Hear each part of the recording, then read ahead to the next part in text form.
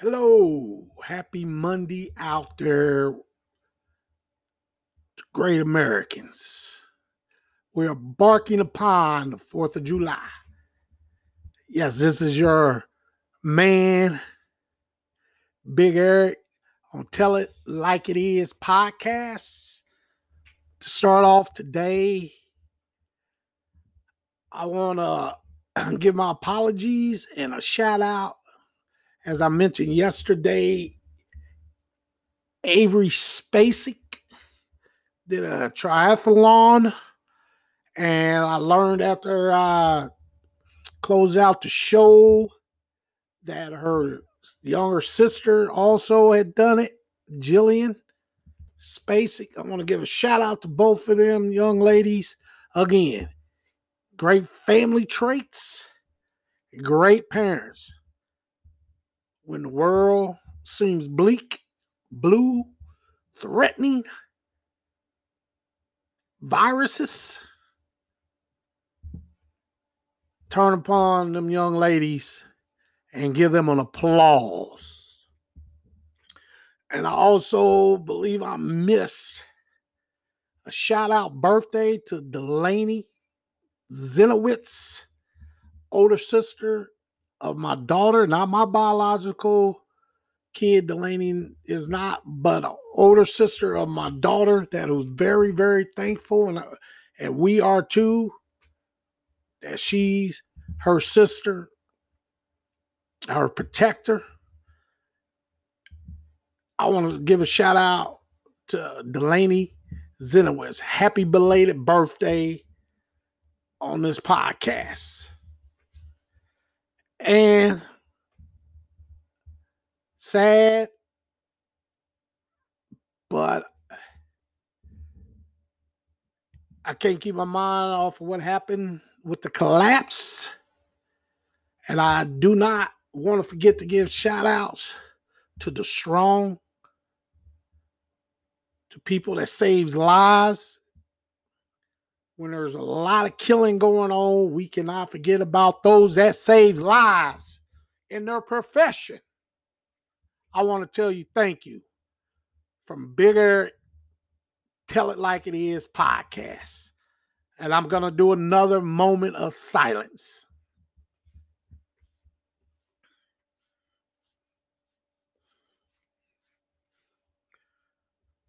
Okay. I want to get to an accolade that's probably on the rise, but many people may not know this. Defensive tackle for Washington football team, Jonathan Allen. He's only behind Aaron Donald and Chris Jones in quarterback pressure. So I want that to be known. But now back to the heart of the matter of this episode, the NBA players. Show some guts. Don't be so quick and gripe all the time about calls. I watched the game last night.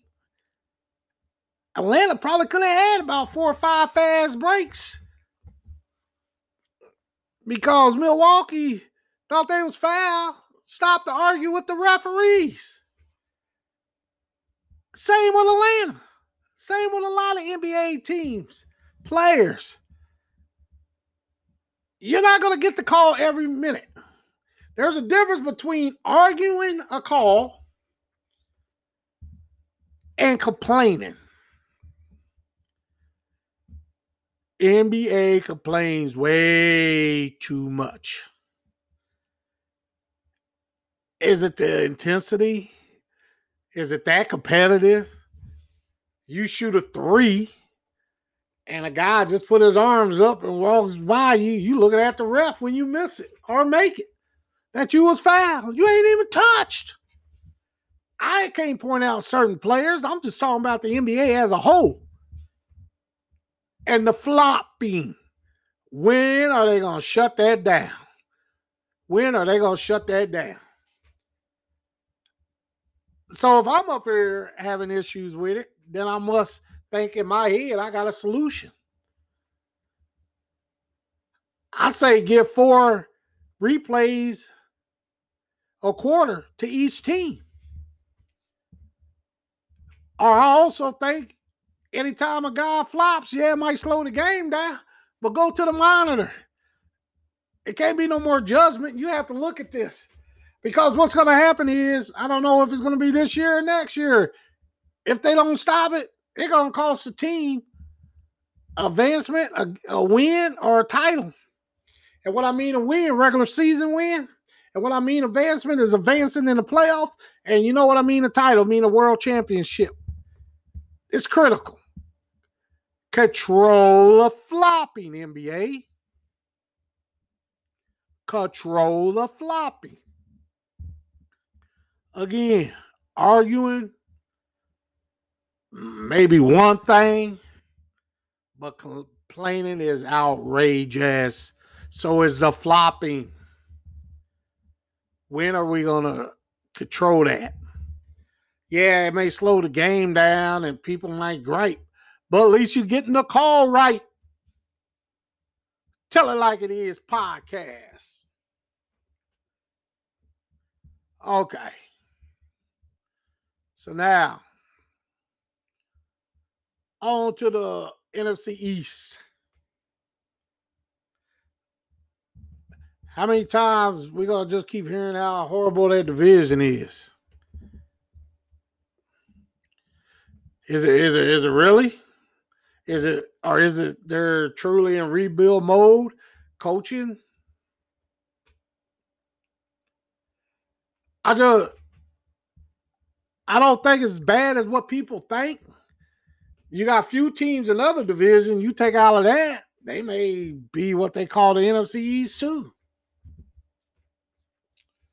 I mean, if you're looking on strength and wins by teams, you got to look at the AFC North. Because you got 3 to 4 teams that could come out of there. Just saying. Tell it like it is podcast.